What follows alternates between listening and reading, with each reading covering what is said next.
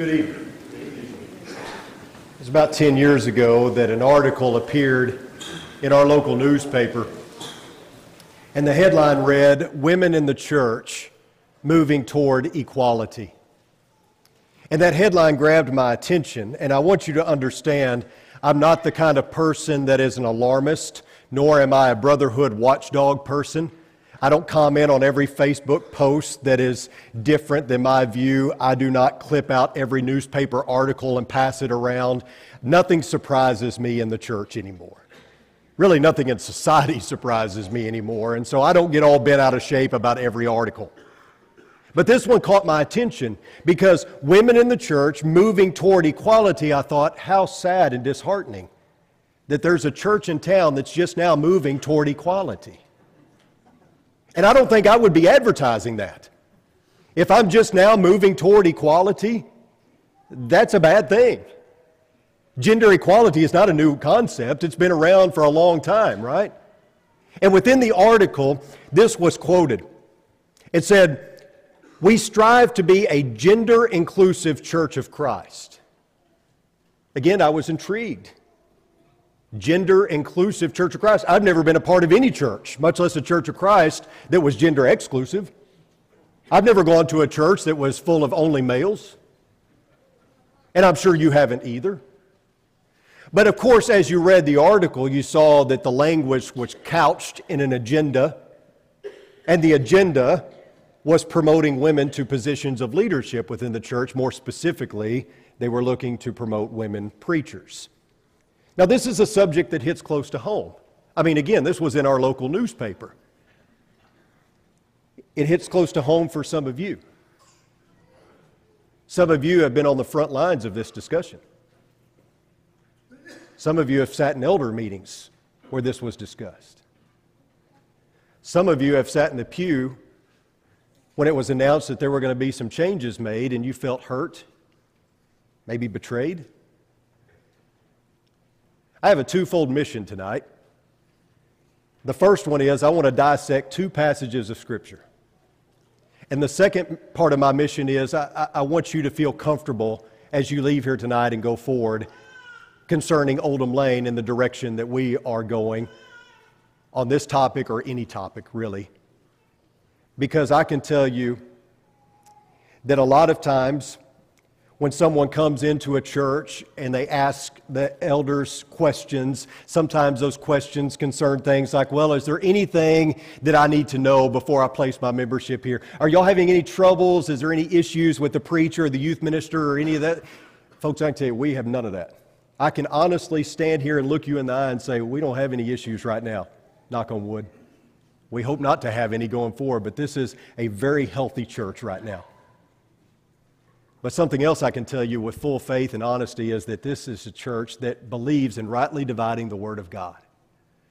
This is a church that believes wholeheartedly in holding the Bible and the Holy Scriptures in highest esteem. We want to seek to answer the question, what is God saying when we go to His Word? Not what do I want God to say, not what is culture saying, but what does God say on any and every issue? I think you know me well enough to know that I don't seek to be politically correct, probably to a fault at times. I don't care about societal trends. I care what the Word of God has to say because I'm a preacher of that Word, and I'm going to be judged by that. And I think there are two passages of Scripture that relate to this subject as much as any. And the first one's found in Galatians 3:28. It says very simply, there is neither Jew nor Greek, there is neither slave nor free man, there is neither male nor female, for you are all one in Christ Jesus. You want to know what Galatians 3:28 is about? It's about kingdom equality. That's what it's about. Plain and simple. It's about kingdom equality. That's the gist of the message. That's the major takeaway. If you're looking at a passage and saying, what's the major takeaway here? That's it. Kingdom equality. In fact, Paul's major emphasis in chapters 3 and 4 of Galatians is that being baptized into Christ makes one an heir according to promise. In fact, he uses that same phraseology in verse 29. Heir according to promise. What gets lost so often because people want to use Galatians 3:28 as a proof text for why women can serve in leadership positions in the church. What often gets missed is that fact that this is about kingdom equality. This is about how that in the kingdom we all have equal status. The Jews didn't believe that, which is why Paul's bringing it up. To the Jew, Gentiles didn't have equal standing in the kingdom. To the Jew, women didn't have equal standing in the kingdom. To the Jew, slaves didn't have equal standing in the kingdom.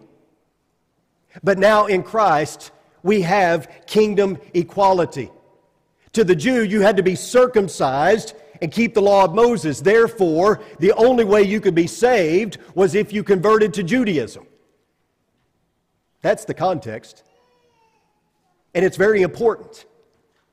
Because Galatians 3, verse 28, and Galatians 3 as a whole has nothing to do with gender roles. Underline that in your Bible and write it in the margins. This has nothing to do with gender roles. That's not what Paul's talking about. Context means everything, and it bothers me that biblical scholars and Bible teachers would take a context like this and pervert it in a way that promotes some sort of agenda that had nothing to do with what Paul was speaking of. This is not about gender role. This is about kingdom equality.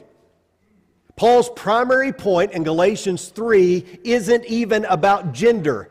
He's not giving some earth-shattering insight into the role of men and women in the church. This is about Jew and Gentile. This is about the law of Moses versus the grace of God. This is about salvation through Jesus Christ versus salvation through the law.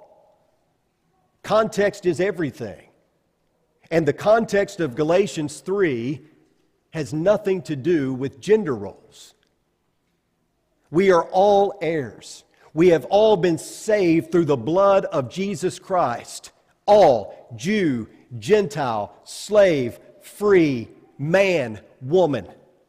All of us. We all have equal status in the kingdom. But along with context, we have to understand that we cannot interpret a passage of Scripture that doesn't coincide with other passages of Scripture. You've heard me say before, a passage cannot mean something that it was never intended to mean to begin with. And so when you look at the application here in Galatians 3, what you're looking at is a threefold purpose. Number one, no one has to be circumcised. That's an application that you get from this. No one has to follow the law of Moses anymore in order to be saved. You receive your adoption as sons through the blood of Jesus Christ. And you can go back and read chapters 3 and 4 in their entirety to see that play out. Secondly, male Christians should treat female Christians with honor and respect. Jews should treat Gentiles with honor and respect. Masters should treat slaves with honor and respect. Because all are adopted children of the Heavenly Father. All are heirs according to promise. And the third application is talking about how, again, there is kingdom equality. So, that's the context of Galatians 3:28. To twist this piece of Scripture and to make it stand as a proof text for women preachers is just really bad exegesis. It's not bad Greek, it's just not even Greek. Let's move on to another passage. 1 Timothy 2, 9 through 15. Likewise, I want women to adorn themselves with proper clothing, modestly and discreetly, not with braided hair and gold or pearls or costly garments, but rather by means of good works, as is proper for women making a claim to godliness. A woman must quietly receive instruction with entire submissiveness. But I do not allow a woman to teach or exercise authority over a man, but to remain quiet. For it was Adam who was first created, and then Eve. And it was not Adam who was deceived, but the woman, being deceived, fell into transgression. But women will be preserved through the bearing of children if they continue in faith and love and sanctity with self-restraint. Now, there's a whole lot to digest there. Let me just say that Christians who promote a more egalitarian view will often suggest that 1 Timothy 2, 9 through 15 was written for a specific people at a specific time. That time and that purpose has passed. And therefore, it was never intended to be an injunction that lasted all time. that these words don't have application and meaning for us today because it was a specific time and place, and women have been liberated. Everything is different now, and therefore we need to read the Scriptures differently. I've even heard professors say, Paul was wrong here. Here's the major takeaway from this passage. Meekness is not weakness. Now, in our culture it is, right? To submit in our culture is not a good thing. That's not a virtue. Especially when you're talking about women submitting to men. Well, that's a rather archaic way of thinking and a rather chauvinistic way of thinking in our culture. Any doctrine that says a woman needs to submit to a man is oppressive, right? But I would submit that the one who thinks this way does not have a full grasp of submission from a biblical viewpoint. Submission is a theme throughout the entire New Testament, is it not? And it's not just women who were to submit. Christ's entire character and ministry was about submission. I mean, He washed people's feet. He said, the last shall be first and the first shall be last. He came not to be served, but to serve. He submitted to crucifixion for our sake. He says in John chapter 5 and verse 30, I can do nothing on my own initiative. Jesus was all about submission. He came to teach us submission. And you know, there is a passage in Ephesians 5, 22 through 33, where it talks about wives, submit to your husbands. And what we often overlook is it also talks about men submitting as well. It talks about Christ submitting as well. We all are in subjection. We all must be submissive. Everyone must practice meekness and submissiveness. But we are wrong to assume that to submit or be submissive is like being a trained dog. And therefore, as a man and as a husband, if I tell my wife to do something, she has to do it or she's going to get beaten with a rolled up newspaper. That's not what submission means in a biblical text, in a biblical sense. Paul is referring to something that would be similar to me carrying my wife across the threshold on our wedding night. Paul is referring to something similar to me opening the car door for my wife. I do that because I love her. And she allows me to do that because she loves me and she loves God. So this submissiveness that we're talking about is very different than what our culture wants to zero in and focus on. Folks, please hear me on this. None of this that we're talking about in either one of these passages has anything to do with equality. This is not about me being better than my wife. This is not about men being better than women, although that's how we often portray these texts. That's not the message that is being sent. This is about our unique role and responsibility. And what is the basis of all of this? Is it culture? You can read through the text again. It absolutely is not culture. And the reason why is because God had the foresight to see that culture is an absolutely terrible standard for anything. There are things that are readily accepted today that even 10 or 20 years ago, no one wanted to talk about or accept at all. Culture can't be your standard. Culture shifts all the time. There's nothing in culture that you can point to and say, oh, well, yeah, that makes sense. That's my standard. It's like nailing Jell-O to a tree. So culture can't be your standard. It's changing all the time. It doesn't even know what it believes.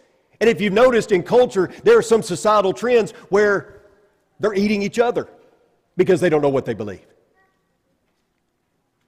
What does God have to say about it? That's the standard. And here's something else. It doesn't matter if you like that. I've heard people say, well, I just can't buy that. Who cares? I just can't believe, or we portray God in some way. Well, the God I believe in, yeah, I understand, but that's not the God of the Bible. It doesn't matter if you like it. It's not up for a vote. These things have been decided. And I can't help but think that a major reason why we want to redecide these things is because we want to fit God into some agenda that we have. We turn to Scripture for the standard, and notice what Scripture has to say concerning the role of women. Likewise, I want women to adorn themselves with proper clothing, modestly and discreetly, not with braided hair and gold or pearls or costly garments, but rather by means of good works, as is proper for women, making a claim to godliness. Was Paul talking about something cultural here? I mean, he's talking about an attitude. He's talking about an attitude that transcends time. It's not so much what a woman wears as what's on the inside. He's saying let your actions and your attitude be what draws attention to you rather than what you wear on the outside. Paul's talking about humility and submissiveness and godliness. It's about character. And character doesn't go out of style. In fact, the whole passage is saturated with this idea of women understanding their submissive role in the church and subsequently in life. The wording is what bothers people. And to be honest with you, I can understand that. If you're not a Christian, if you're just reading this for the first time, yeah, you can see that it bothers you a little bit. Maybe Paul is chauvinistic, or maybe he's degrading to women, but when you study it further, when you dig deeper into the context of it and you look at what Paul is actually saying, he is setting forth a truth that we see in other places. We see it in 1 Corinthians 11, 3 through 15. We see it in 1 Corinthians 14, 28 through 34. And the truth is this: when it comes to the role of women in the church, there are things that they can do, there are things that they cannot do, and each and every case, the grounds for the distinction is what? Creation order. That's not cultural. Now, you don't have to like that, but it is what it is. For it was Adam who was first created, and then Eve.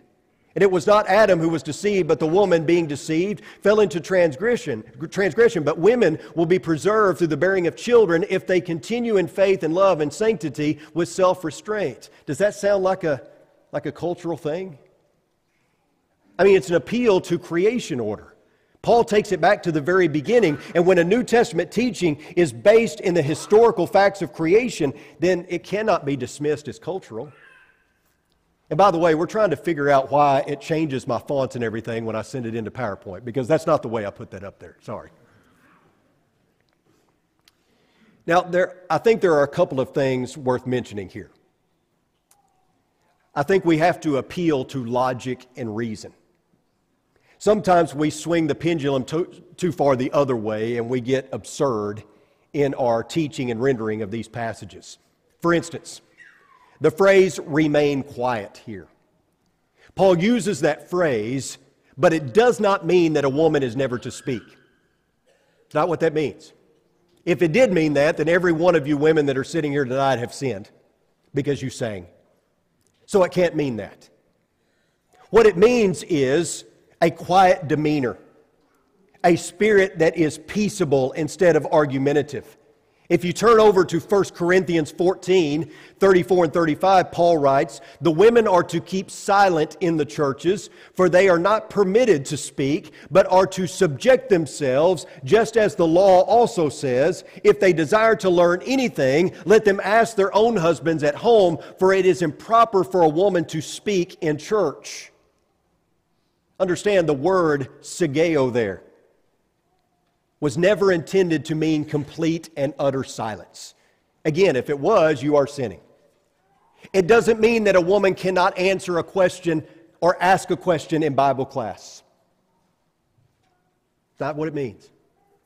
If that were the case, we have some women in our church that can never learn, ever.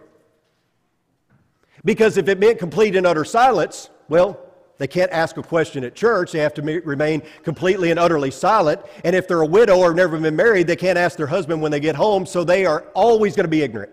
Can't ask a question. That's silly. So what did Paul mean here? Well, again, what he's talking about when he says keep silent, he's approaching, again, context means everything.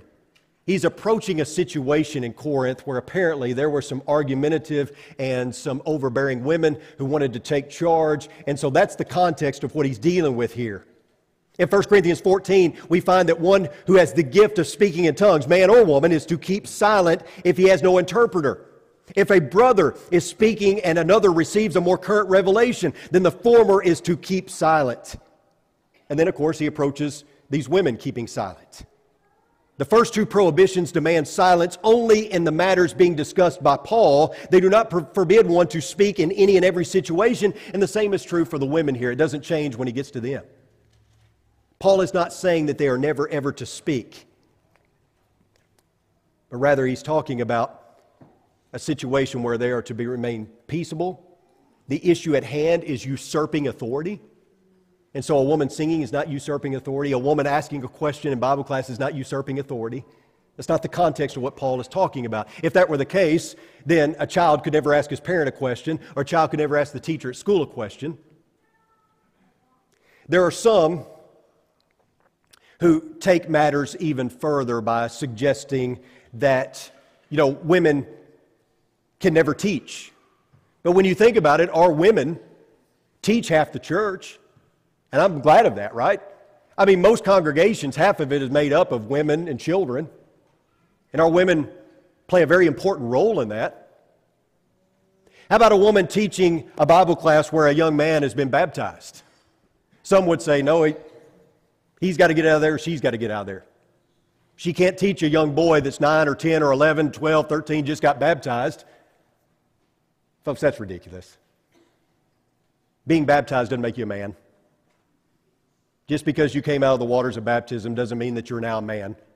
I mean, those same rules, would we apply them to school? Now the teacher has no authority over him. Now his parents don't have any authority over him. So we can't get silly with it. We just understand it for what it is.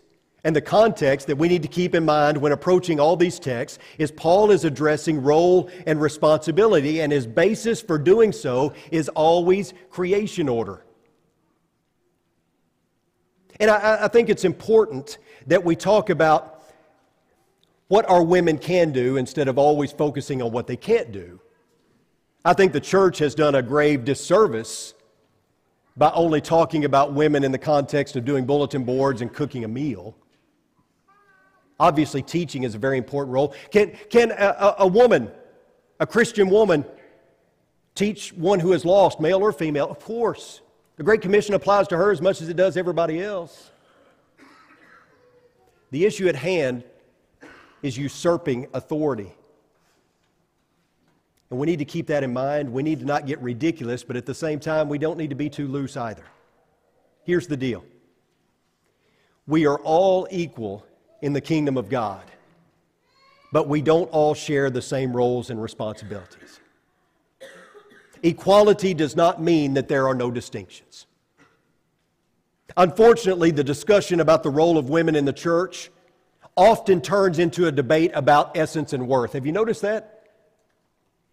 It seems that some always want to turn it into a discussion about essence and worth, and it has nothing to do with that. This isn't about essence and worth. We're all equal. The discussion about the role of women and the discussion that Paul was having at the heart of the matter has nothing to do with essence or worth. Not every man will be a preacher. Not every man will be an elder. Not every man will be a deacon. Not every man will be a father or a husband, just as not every woman will be a wife or a mother or teach a Bible class. But that doesn't change the fact that in order to be a mother, you have to be a woman. To be qualified to be an elder, you have to be a man. That's not demeaning to women. Just as it's not demeaning to a man that he can't be a mother. I've used this illustration before, but our dynamics here has changed so much I could probably preach a lot of sermons over again, and maybe you wouldn't remember. In his book, Good to Great, author Jim Collins compares a business to a bus and the leader as a bus driver. And here's an excerpt from his book. He says, "You are a bus driver. The bus, your company, is at a standstill, and it's your job to get it going. You have to decide where you're going, how you're going to get there, and who is going with you. Most people assume that great bus drivers immediately start the journey by announcing to the people on the bus where they're going, by setting a new direction or by articulating a fresh corporate vision. In fact, leaders of companies that go from good to great start not with where, but with who. They start by getting the right people on the bus, the wrong people off the bus, and the right people in the right seats. And they stick with that discipline. First the people, then the direction, no matter how dire the circumstances. So according to Collins, having a successful business is not just about getting people on the bus, it's about getting the right people in the right seats on the bus. Fill the key seats with the key people. And we see God doing this throughout Scripture, don't we? We see Him doing this over and over again, even within the church. All of God's people are valuable. Every church member brings something to the table. Paul talked about that in detail in 1 Corinthians chapter 12. Everyone has a role. Everyone has a responsibility. However, not everyone has the same role or responsibility. We all have equal standing, but equal standing is not the same thing as equal responsibility. In Numbers chapter 16, verses 1 through 3, it says, Now Korah, the son of Izhar, the son of Kohath, the son of Levi, with Dathan and Abiram, and the sons of Eliab, and On, the sons of Peleth, sons of Reuben, took action. And they rose up before Moses, together with some of the sons of Israel, 250 leaders of the congregation, chosen in the assembly, men of renown. They assembled together against Moses and Aaron and said to them, You've gone far enough, for all the congregation are holy, every one of them, and the Lord is in their midst. So why do you exalt yourselves above the assembly of the Lord? Do you see Korah's argument? Korah's argument is what makes Moses and Aaron so special. We're all holy in the sight of God. Why do they get special role and responsibility? Well, we know why, because God chose them, right? But Korah didn't want to see that. And you could read the rest of Numbers 16 to see how that worked out for him. But folks, just because you fill a key seat on the bus, or just because you have a role or responsibility that's different than someone else's, doesn't mean that your role or responsibility is any less important. Notice it says, Is it not enough for you that the God of Israel has separated you from the rest of the congregation of Israel to bring you near to Himself, to do the service of the tabernacle of the Lord, and to stand before the congregation to minister to them, and that He has brought you near, Korah, and all your brothers, sons of Levi, with you? Are you seeking for the priesthood also? Korah was a Levite, which meant he had a special privilege before God. He got to serve in ways that others didn't. In other words, Korah had responsibilities that excluded others, and he didn't seem to have a problem with that. He wanted every other role and responsibility, especially when it came to being a leader like Moses and Aaron. And he had to be told, basically, that's not how this thing works. Not everyone has the same role and responsibility. Even though they were all special to God, it didn't mean that they all shared the same role and responsibility. To those who might say, well, this isn't fair. To those who might say, why can't I use my talents for God? It's not fair. I would ask this question. Why do you have such a narrow view of Christian service? Why do you have such a narrow view that you believe the only way you can serve is by preaching or saying a prayer? That's like 1% of your Christian service. What about the other 99% that occurs during the week? Why only focus on that 1%? In Philippians 2, 5 through 7, Paul writes, Have this attitude in yourselves, which was also in Christ Jesus, who, although He existed in the form of God, did not regard equality with God a thing to be grasped, but emptied Himself, taking the form of a bondservant and being made in the likeness of men. Jesus still considered Himself equal to God, but He took on the form of a servant. And what a great example that is for all of us. Whether you're a man or a woman, just serve. Just dig in. Just roll up your sleeves and get to work. When you make your church's message about something other than Jesus and the gospel, it ceases to be the church of Christ. Why not focus on just digging in and serving? The best elders, the best deacons are those who humbly serve. And so anytime I hear of a woman or a group of women who are pushing to be leaders in the church, my first thought is that's exactly why they don't need to be leaders in the church. Same with men. Any man that is pushing for the office of elder and trying to gather a posse so that he can get some people to push him into that role, you're not qualified any longer. The people I want serving in that role are the people who say, I don't know if I'm going to be good at that, but I'll do it. I'm not sure that I'm the right guy for the job, but I'll do it. I'll do my best. I'll humbly serve. The very fact that anyone is pushing for that shows me that that's not the right attitude. And that's not who we want in those positions. Women or men who do that are certainly disqualified. Take a lesson from Jesus. Although he was equal to God, he emptied himself and he served. And may we all do the very same thing, because we're all equal.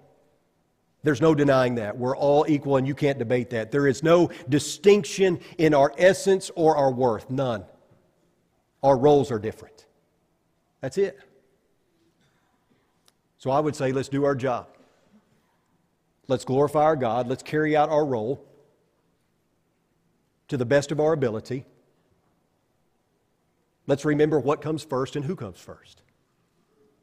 And if you want more information about this, this is a great book.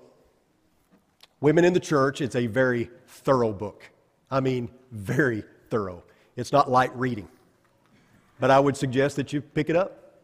And there's others out there. If you'd like me to kind of pass them your way, then I'll do that as well. But hopefully, you know where we're coming from here at the Oldham Lane Church of Christ. What we believe, where we stand when it comes to this issue. And if you spend enough time here, you'll know where we stand on the other issues as well. The biggest thing is any kind of cultural trend or things that are going on in society around us are always going to seep their way into the church. It always happens. We can either adapt and adjust and let those things come in and rework our theology, or we can confront them and say, okay, let's remember who we are, what the standard is, and let's go back to that. And that is our policy here. That is what we believe with our leadership, with our staff, hopefully you as well. If you have other questions, feel free to email. Let me know. Again, we can't cover it all in one setting, but we'd certainly be glad to answer any questions you have. Let's close with an invitation tonight. If there's a need that you might have, if you need the prayers and support of this church family, or perhaps you're ready to put on Christ in baptism, maybe begin that daily walk with God, or whatever needs you might have, we encourage you to come as Jim leads us in a song. Come now as we stand and as we sing.